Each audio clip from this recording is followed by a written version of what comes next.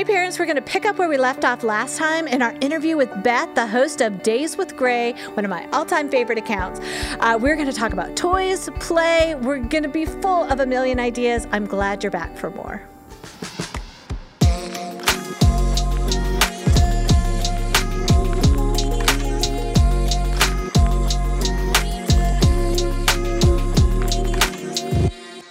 So what do you tell parents? And at the end, we're definitely going to link to your site and to your Instagram account and things like that. But a lot of parents don't come from an education background. And, I shouldn't say it wouldn't dawn on them. They haven't quite thought like, oh, I could practice pouring before I actually let them pour the milk, kind of thing. For those of our parents who are not preschool teachers and don't have that background, what would you encourage them to do? Like, is it just a new way of thinking, or is it like follow certain resources, or so that they are more open to letting their kids like learn new skills? So you're going to think about these feeds that you follow on Instagram. You're going to think of them like your cookbook, right? So if you needed a recipe, you would go to the cookbook, turn to the page, and you find it. So you're going to use, Days with Gray along the same kind of guidelines. You don't have to create the ideas. You have the resources. And so, so if it is tricky to know, like, okay, well, I didn't even think of pouring the milk the same way as like creating a pouring station, Yeah. But if you know your go-tos of who you can find for those kind of situations, then I think that's key. Find your one resource that okay, I want help with this. Can I send them a message? Can I send them an email? Can I search it on their blog?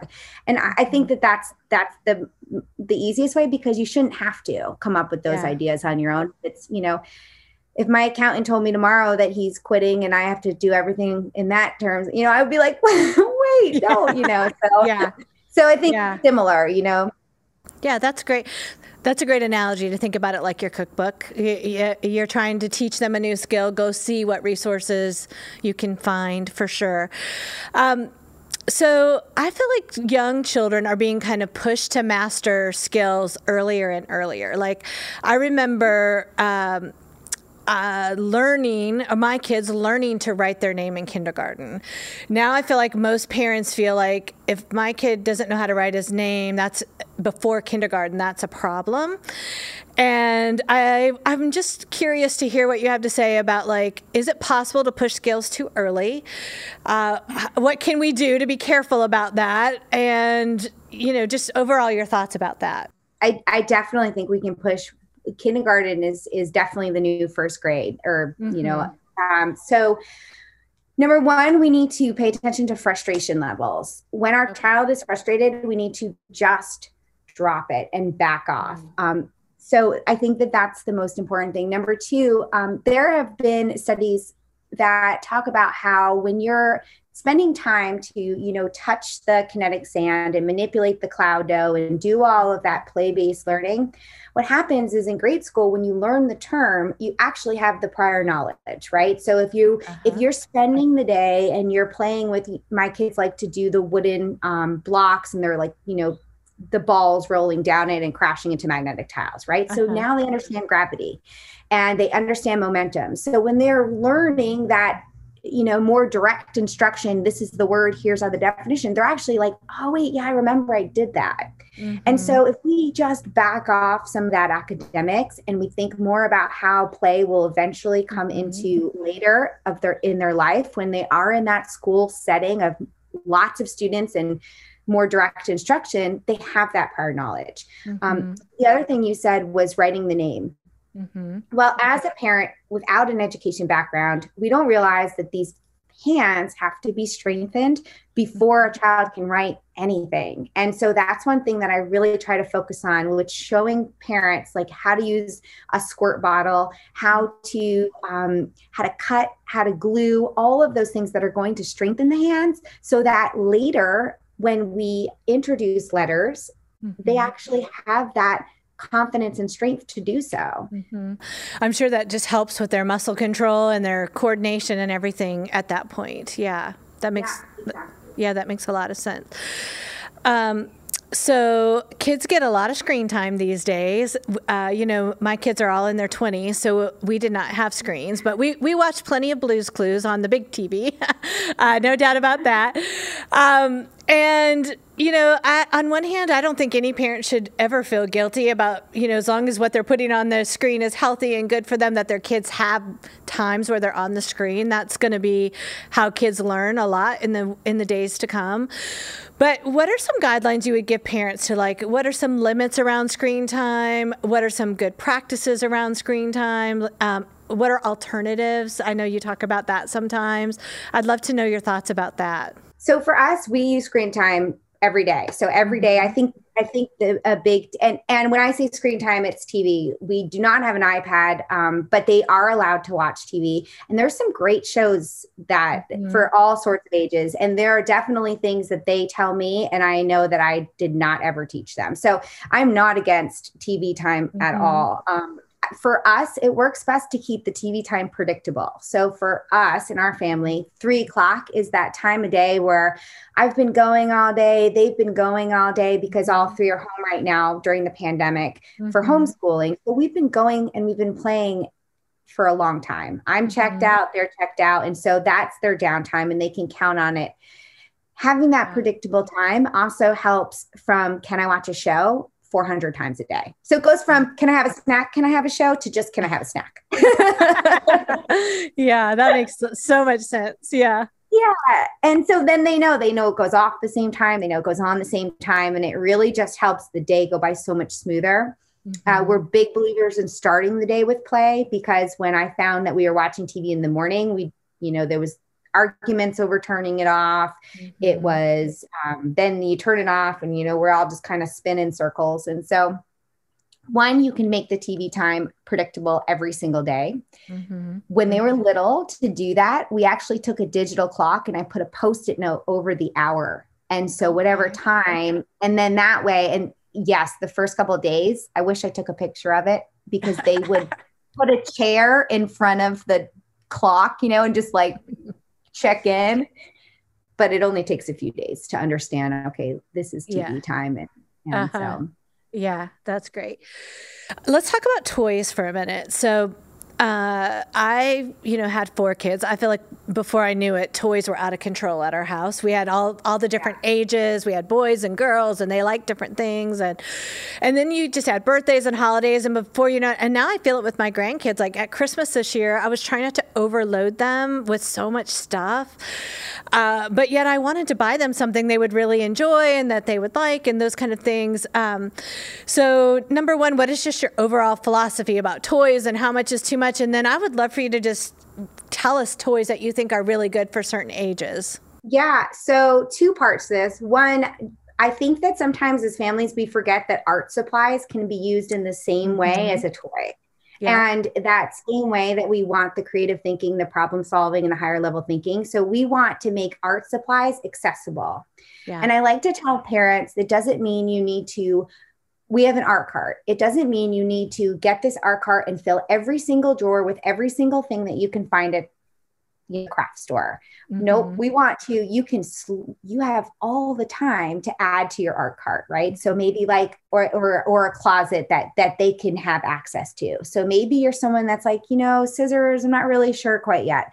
So, okay, well, now you're going to put whatever you feel comfortable with, crayons, paper, put it in the cart. And then over time, you're like, okay, let's add this, and then you can add more, and you can use art supplies as a toy that's what they do on their downtime and their quiet time.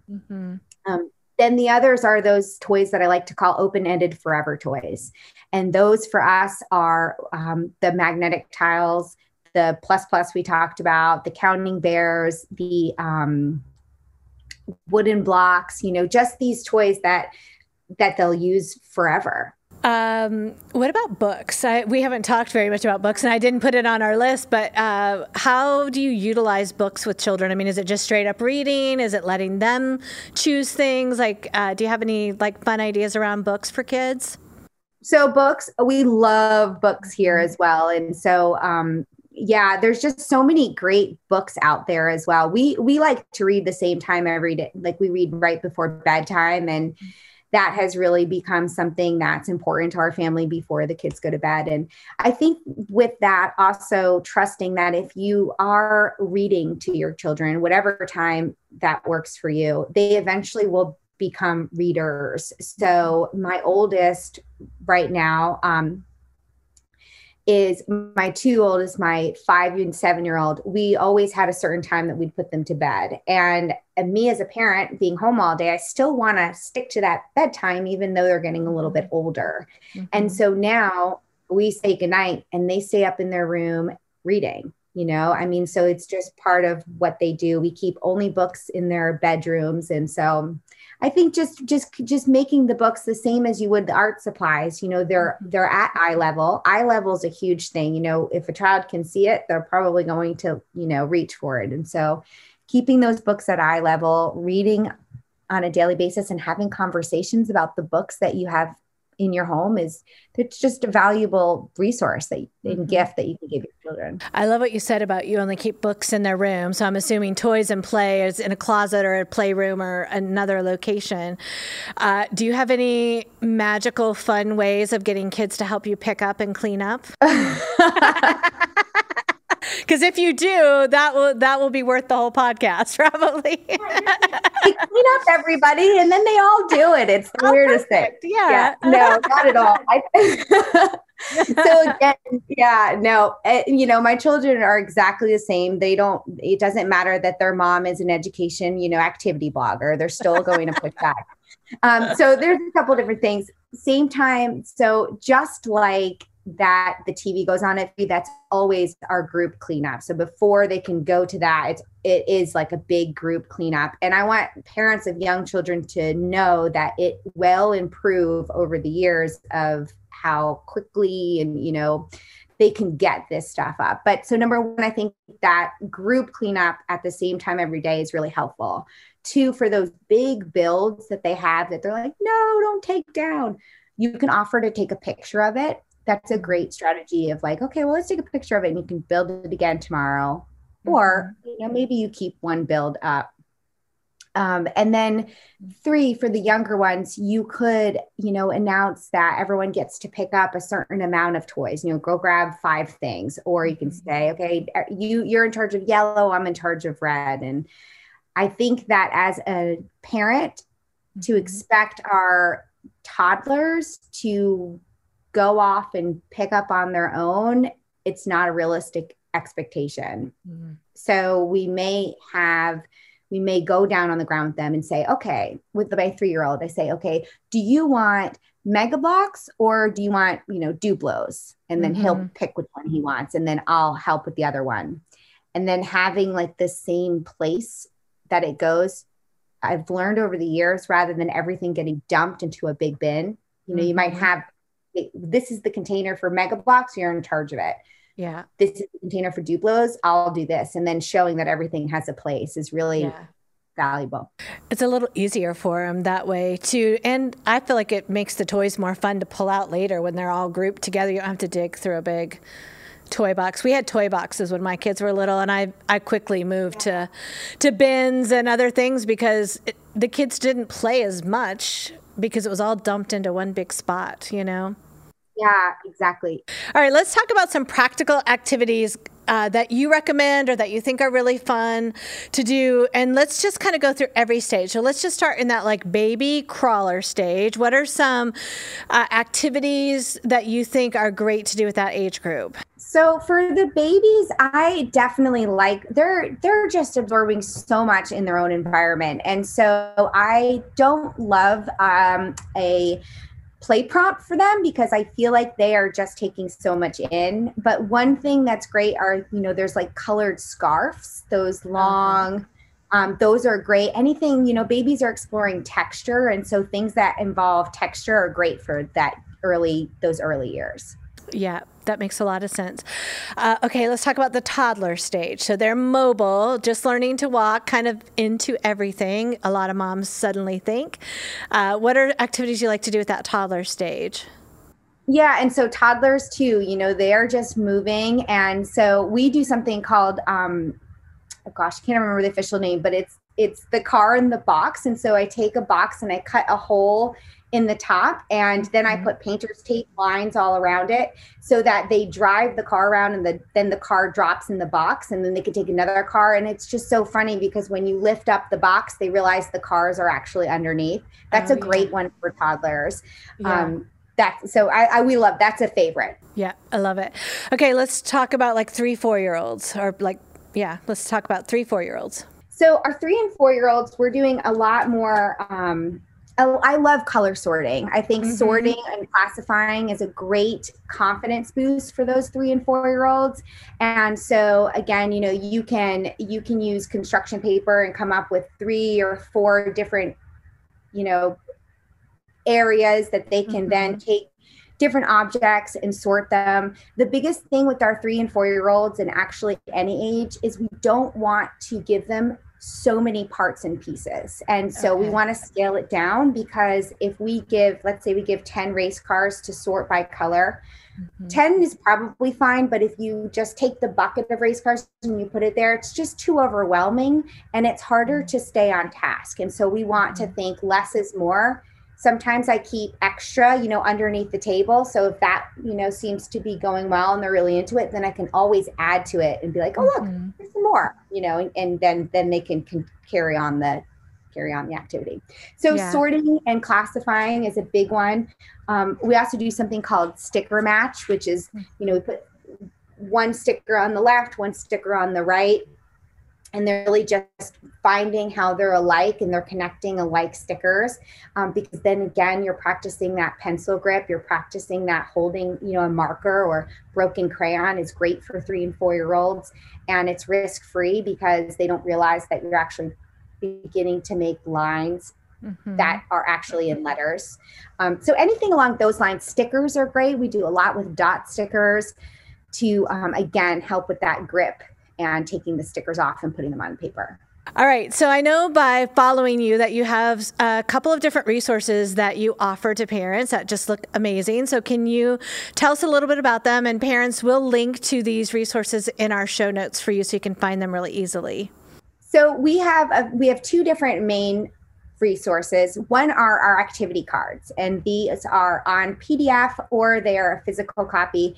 And on the front, you'll see a very simple activity set up less than 5 minutes, using items you most likely already own at home. And then on the back, it'll show you set up, what to expect, and conversation starters, along with how it's linked to the kindergarten common standards. Now, we're not asking our preschoolers to master these. These are, again, just so you become familiar with the terminology and what is coming down the road and how we're taking these and we're making them more play-based and hands-on. So the activity cards are great. There's preschool and there's big kids, and that's someone who just wants, they don't want to search Pinterest. They don't want to have to go down a Google rabbit hole. They just want resources and activities when they need them. The other thing we offer is the PDF Startup Guide, and that's going to show you a little bit more of the progression of learning, how one skill can lead to another one over time. It's going to talk a little bit about how to come up with that predictable schedule or routine, how to change that television time to make it work better for you. And then the last unit also has 10 activities that you can set up pretty quickly. Anything else that you want to share with everybody while we got their attention? Oh, well, so we call these breakfast invitations, and that was just because in the morning it felt like, you wake up as a parent and you just have everybody needs your attention. And so it's quick to rely on the TV. And like I said earlier, you turn the TV off and no one really knows what to do with themselves. So I thought, well, what if the night before I set up a super simple tabletop activity, call it a breakfast invitation, even to my children, where they can come down, they can get started creating or thinking while I'm making breakfast or while I'm drinking my hot tea. And over the years, I noticed that not only did this start the day with play, but it also started the day with, one, the intention that play is important. It's set, and because when they're done, they go off and they play on their own. And then it sparked creativity. And 2, it gave them the connection with me so that by the time we were done with breakfast, they're like, who's mom? They didn't need me anymore because we checked in.